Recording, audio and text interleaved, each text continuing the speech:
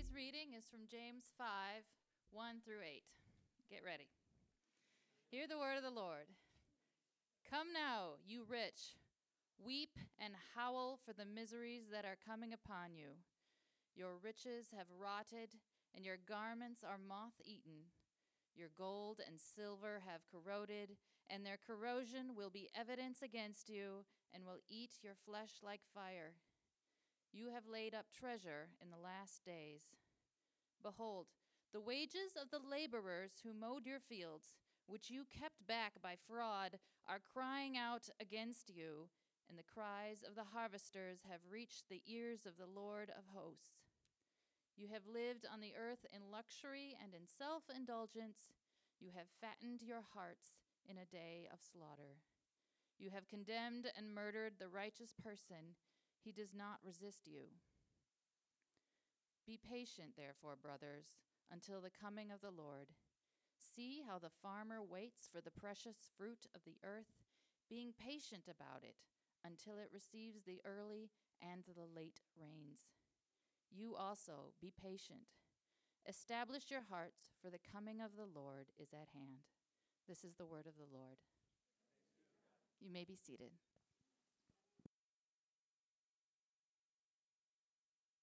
Thank you.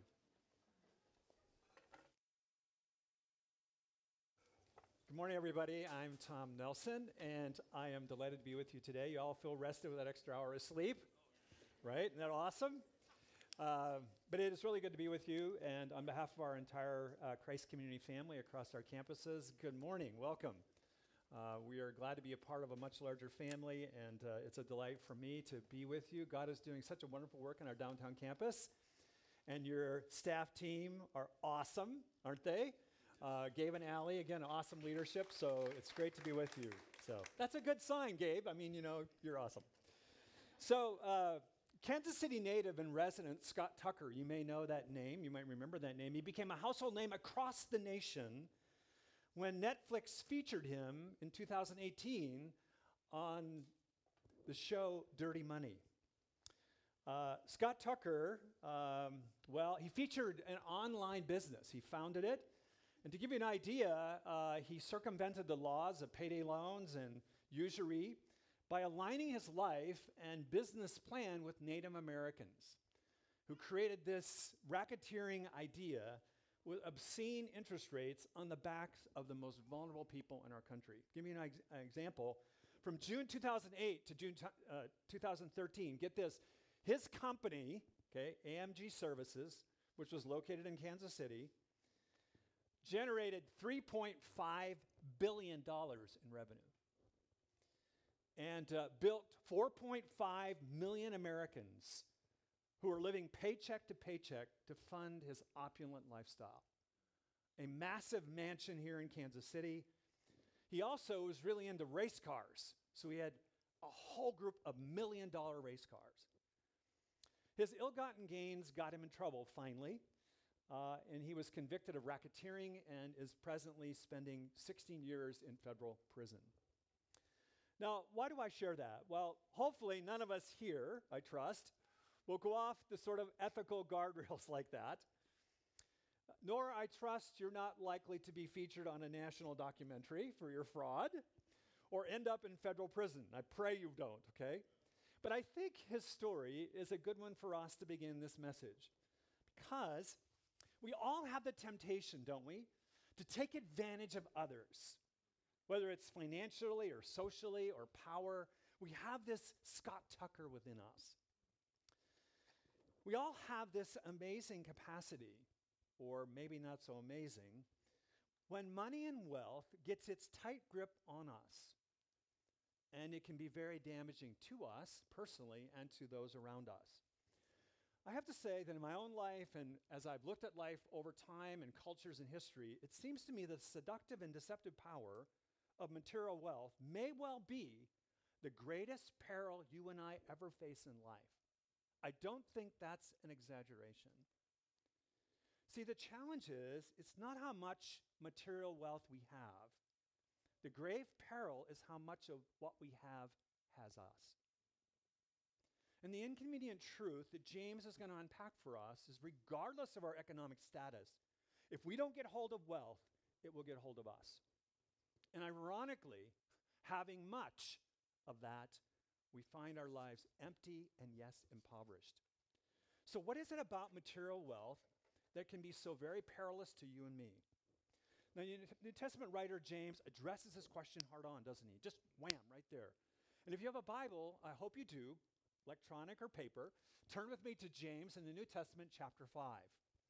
Now, as a church family across our campuses, we are exploring this very down-to-earth New Testament book.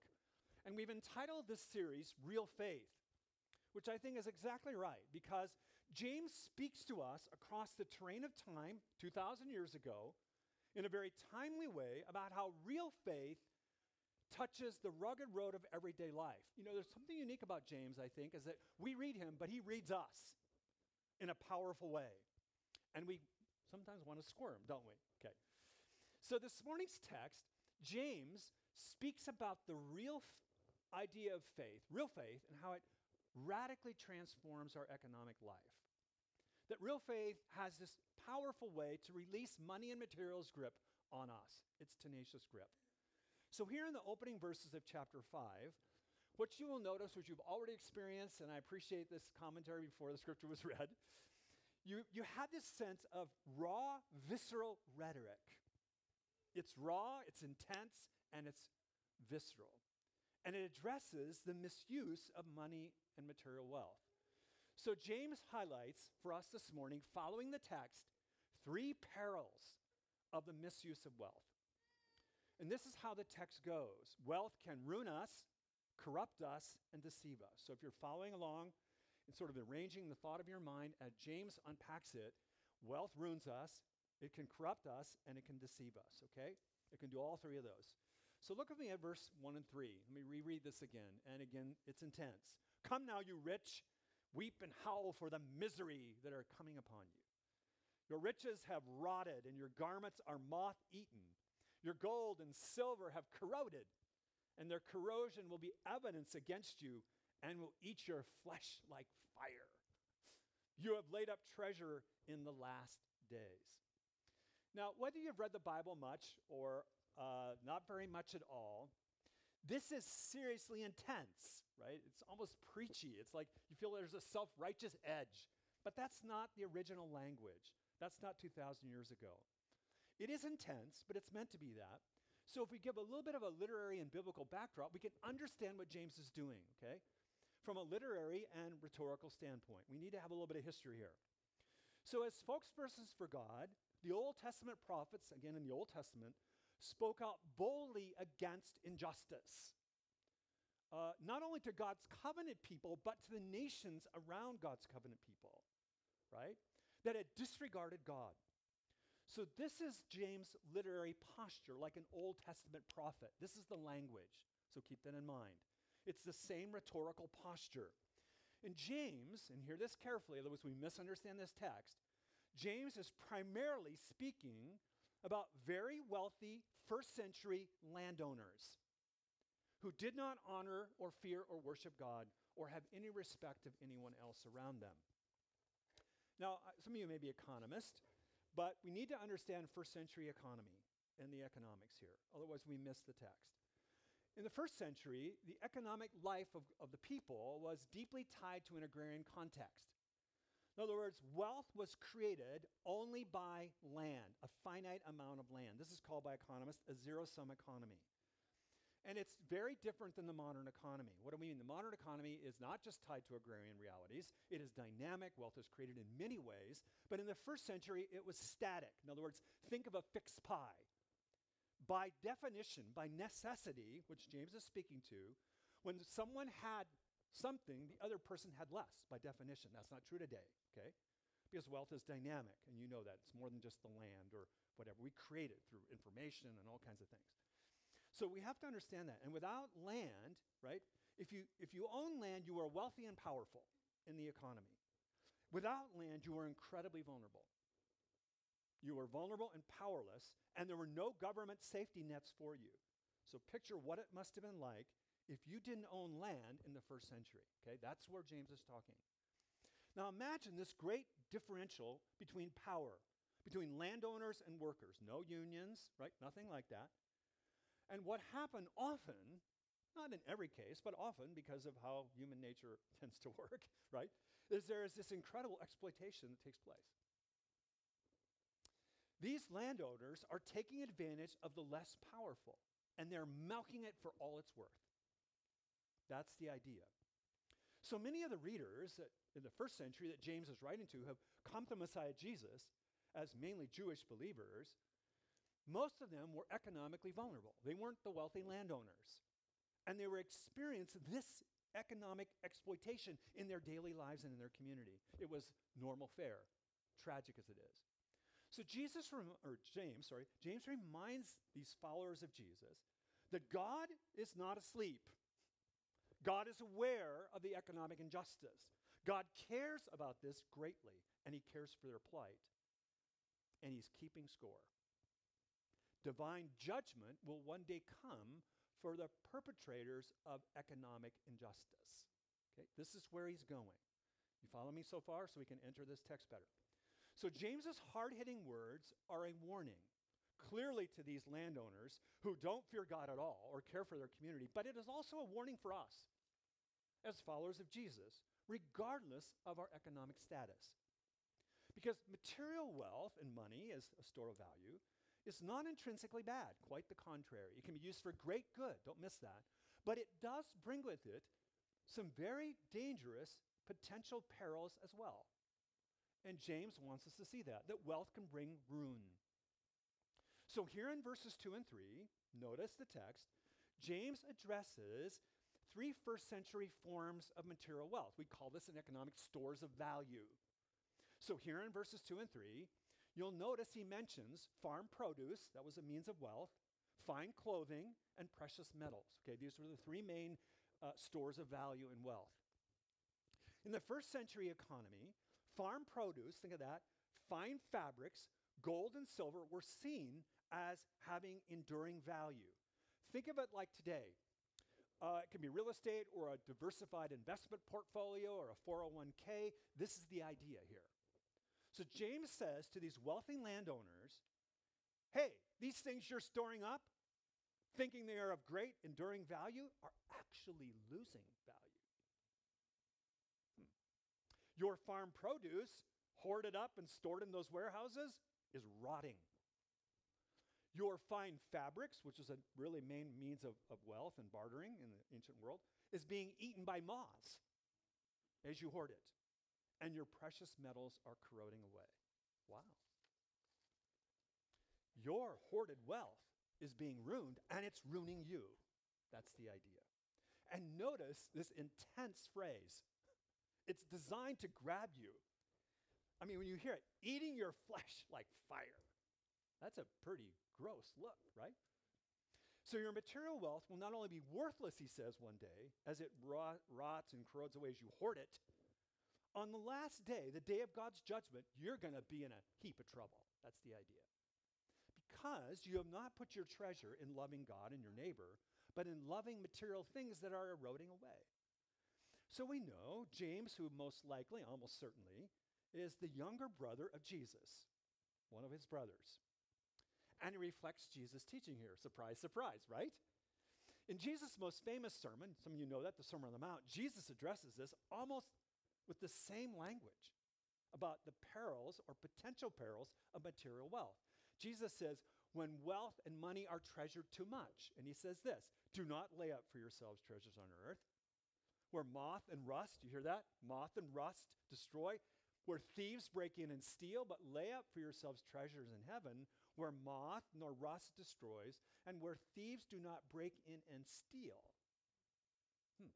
For where your treasure is, there your heart will be also. Now notice, Jesus echoes this, but he adds something else as a danger when you put your trust in wealth, when you hoard it, when you hold on to it and indulge in it. You can have it taken away. There are thieves. Now, this is very true today, isn't it? I mean, there are all kinds of thieves and a lot of internet hackers. For example, recently, just 2 weeks ago, every Friday or so, I look at sort of our bank account, right, or other things that we have online, and I'm looking, and all of a sudden I'm noticing, man, our balance is low, which creates a little concern for us, right? I thought, what happened to our balance?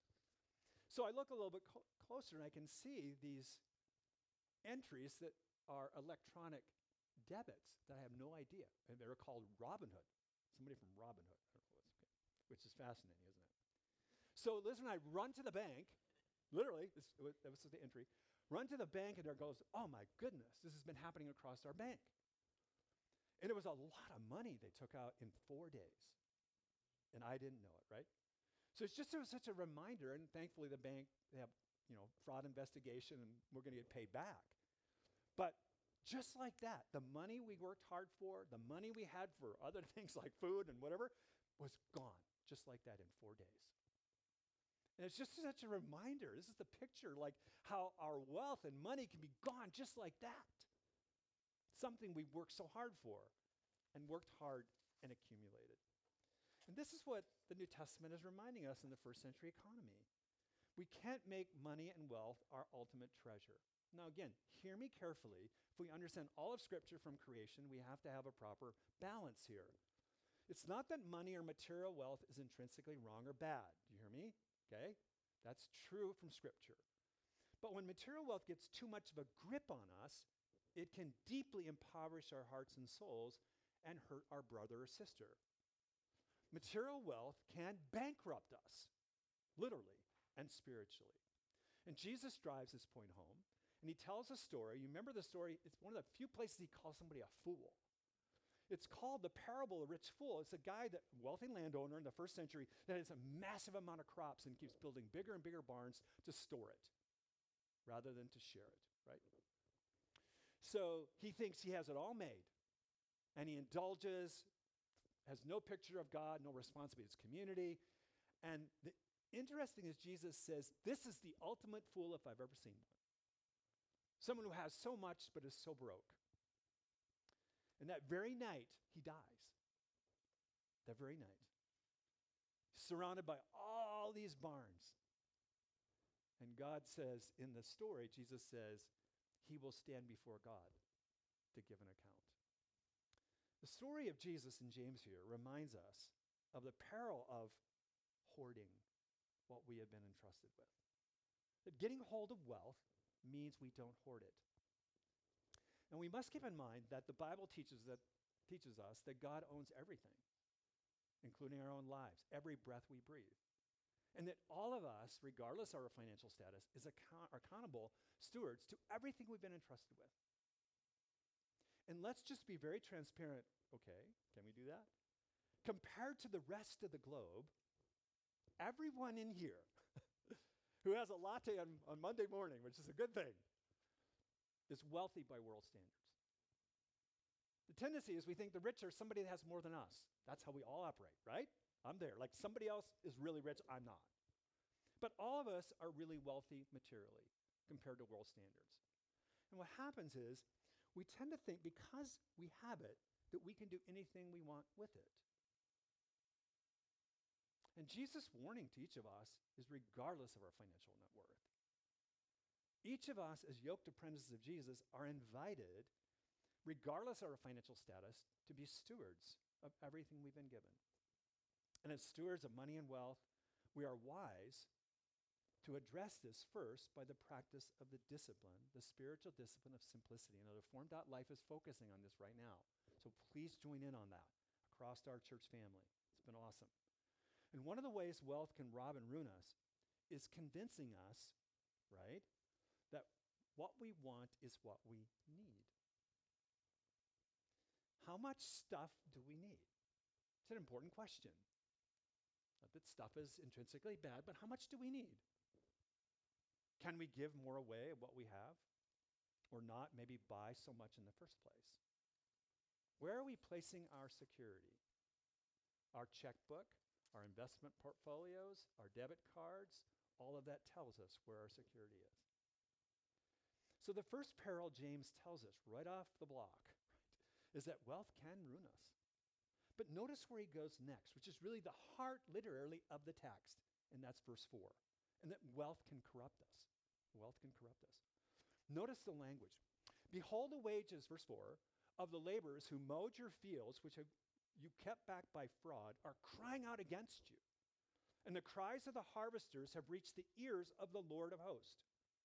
Now, James, like the Old Testament prophets, strongly calls out the evil of economic injustice. And you'll notice this comes from Genesis 4, that God hears the cries of that. He gives an echoing of economic fraud and exploitation on the level of murder. And he'll allude to this later in the text. So the egregious nature of financial corruption or economic exploitation gets right to the heart of God. In the Old Testament books of Leviticus and Deuteronomy, we are told that daily or workers were to be paid wages every day in the first century or ancient economy. To withhold wages on a daily basis for workers was viewed by extra biblical writing by Jewish writers as equivalent with murder. Heinous. Why? Because their very provision of their family, right, dependent on them eating if they weren't paid every day. So this is what's going on in the text. Notice the word fraud. That's a good translation of the Greek. It is fraudulent. And the scriptures, again, teach God is not against profit or business. Quite the contrary. In fact, in Proverbs 31, the woman, the businesswoman, who makes a profit and cares for her family and the poor with her resources, is viewed as the epitome of wisdom. A businesswoman, again, who cares for her family and cares for the poor. This we must not miss. Now, God created us to work clearly, and he created us in an economic context of exchange, value exchange. God is, however, against economic injustice. And here in James 5, it's very clear these wealthy landowners have the capacity to pay their workers every day, but they are refusing to do it. And they are stealing their laborers' pay to fund their indulgent lifestyles. This is why James is coming down so hard. These landowners look down on their workers clearly, and that's part of economic injustice. They devalue fellow image bearers and steal their dignity with economic exploitation. They prevent them from generating wealth and income, and they perpetuate inequality. This is what this kind of economic injustice does. But notice in the text that this injustice has not been missed by God. God is not asleep on this one. And James uses the language, fascinating, isn't it? Notice the text, that the Lord of hosts, this word, Lord of hosts, captures God's omnipotence, his incredible power. And James is saying to those who abuse others economically, particularly these wealthy landowners, if you do economic injustice, you're going against an all-powerful God, and you don't want to do that. You're outmatched. And in verses 7 through 8, James reminds his readers who are feeling the brunt of this economic injustice to be patient. Why? Because divine judgment is coming for those who engage in economic injustice and exploitation. That's powerful. And James reminds us that getting hold of wealth before it gets hold of us means we are just and fair with our wealth and material resources. In our book, The Economics of Neighborly Love, which I want to encourage you to read if you haven't, we focus on the compelling truth that loving our neighbors has incredible economic implications. We unpack it theologically and practically, that we need to have compassion toward others, but also help others build economic capacity and promote economic opportunities. So again, one of the applications, I want to encourage you, if you want to read more and have more understanding here, to perhaps pick up this book and read it. The book will help you think of ways we can love our neighbor by deploying our money and material wealth in just ways and serve the common good. How we can come alongside others, those who are under-resourced, and build community and build economic capacity and create access and job opportunities and network opportunities, access to capital. Christ Community is deeply committed to this across our city and entrepreneurial activity. Our national partnership with Made to Flourish now has over 4,000 pastors and churches around the country working on this and bringing economic well-being and neighborly love, and we are all a part of this movement. James would say amen and keep cheering us on. Right now, I have to tell you, some retired business leaders on one of our campus, they met with me recently, leaders in our city.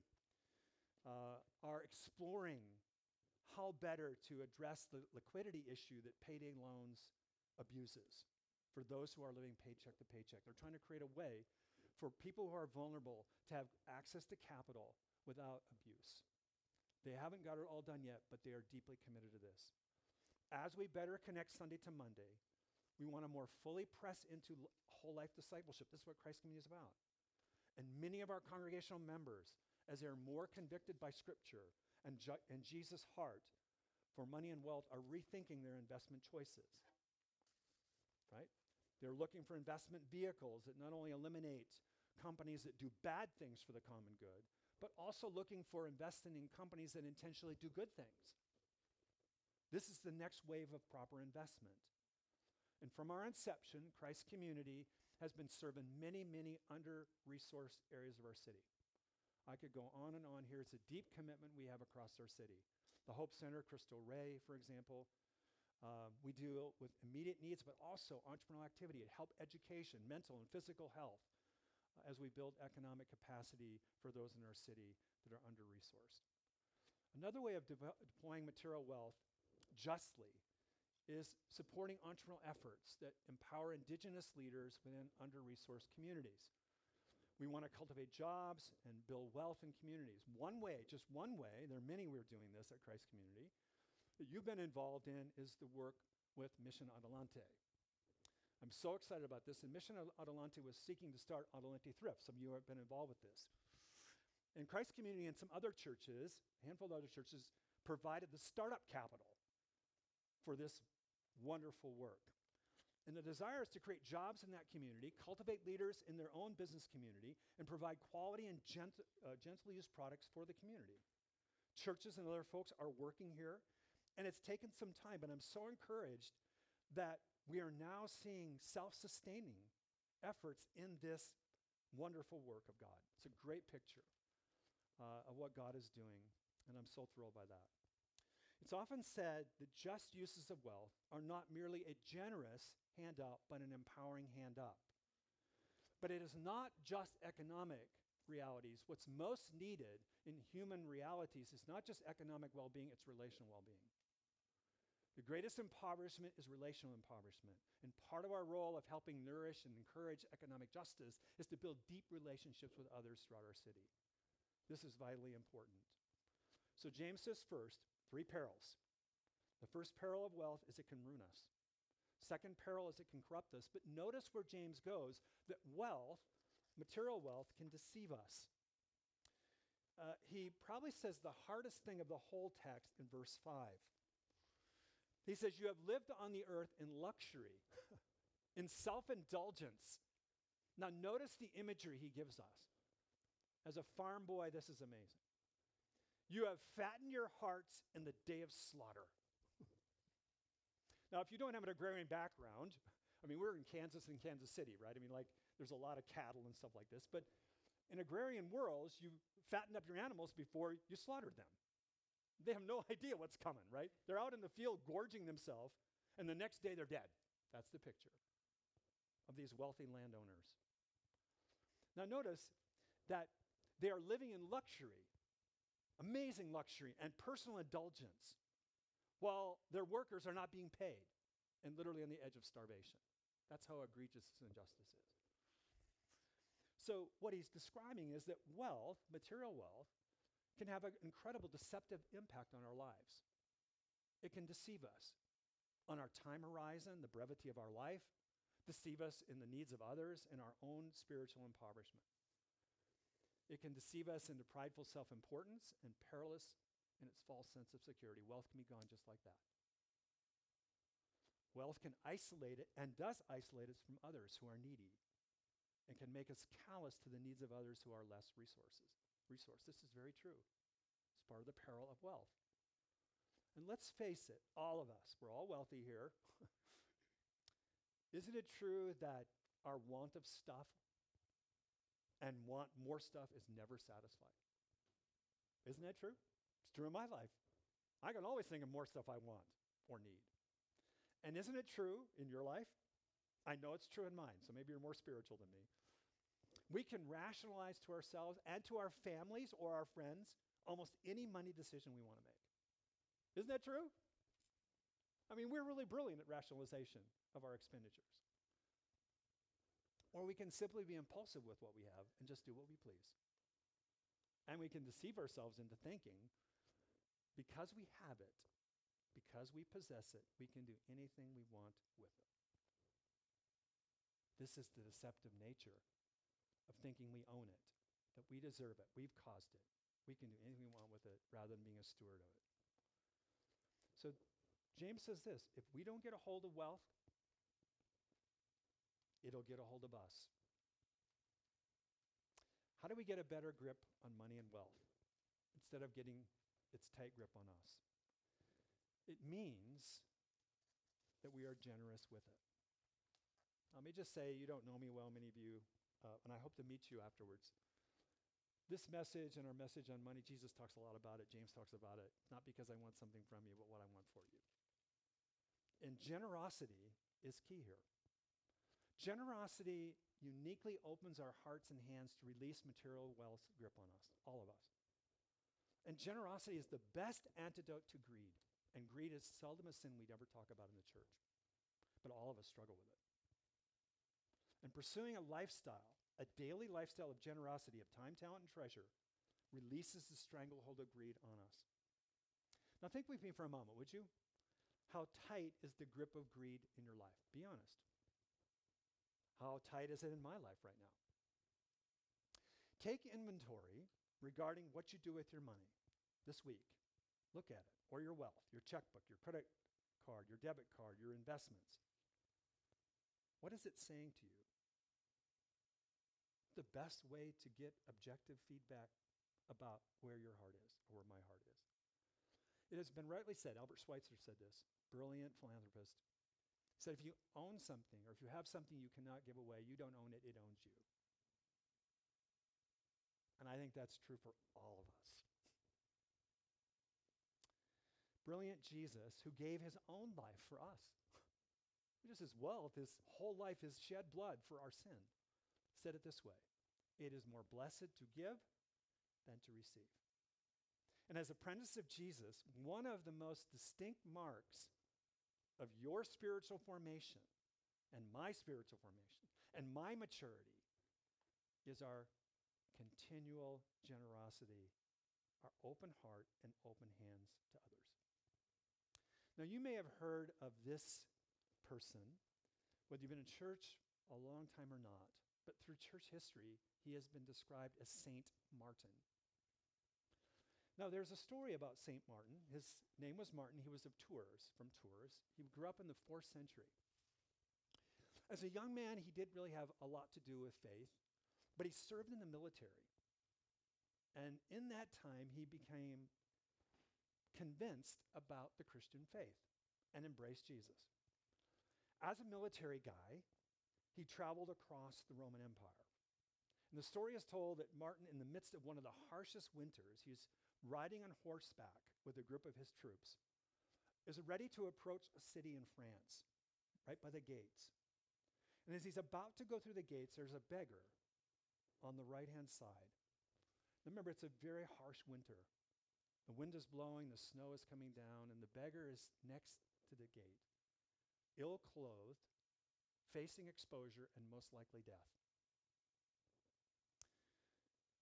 Martin gets off his horse, pulls out his big sword, pulls off his big cloak that kept him warm in the cold, and cuts his cloak in half. Takes that half of the cloak and wraps it around this beggar's shivering body. And goes into the city. That night he has a dream. And in the dream, he sees Jesus. Wearing a portion of the cloak he had given away. And Martin hears Jesus saying to the host of angels around Jesus, Martin clothed me with this robe today. It's such a great picture of a generous life. Generosity honors Christ in ways none of us until eternity will ever realize. And it unleashes the most amazing joy in our lives. And what I've found in my experience, and I've lived a little bit of time, is when I encounter joyful people, most often I find out later they are very generous people. Generosity not only unleashes joy, it not only honors Jesus in ways we will never imagine when we serve and care for others, but it protects us from one of the greatest perils of greed, indulgence, and poor financial stewardship of God's resources. Friends, generosity is a mindset. It is the right ordering of our heart loves, and it's a matter of spiritual obedience. And we are never too young or too old as apprentices of Jesus to embrace a lifestyle of generosity. The Bible teaches us that the primary focus of financial generosity is the household of God, and that's the local church we are part of. The Apostle Paul writes to Timothy, who is a pastor, by the way, don't miss that, of the first century church at Ephesus. The primary focus of the New Testament is the local church. And in 1 Timothy chapter 6, Paul beautifully paints this picture of generosity. And these are the words of 1 Timothy 6:17 through 19. Listen to this beautiful picture. As for the rich in this present age, that's each one of us, charge them not to be haughty, nor to set their hopes on the uncertainty of riches, but on God, who richly provides us with everything to enjoy. They are to do good, to be rich in good works, to be generous and ready to share, storing up treasures for themselves as a good foundation for the future, so that they may take hold of that which is truly life. James' loving, but yes, sober warning is for each one of us here today. How will we respond to the truth of God's word?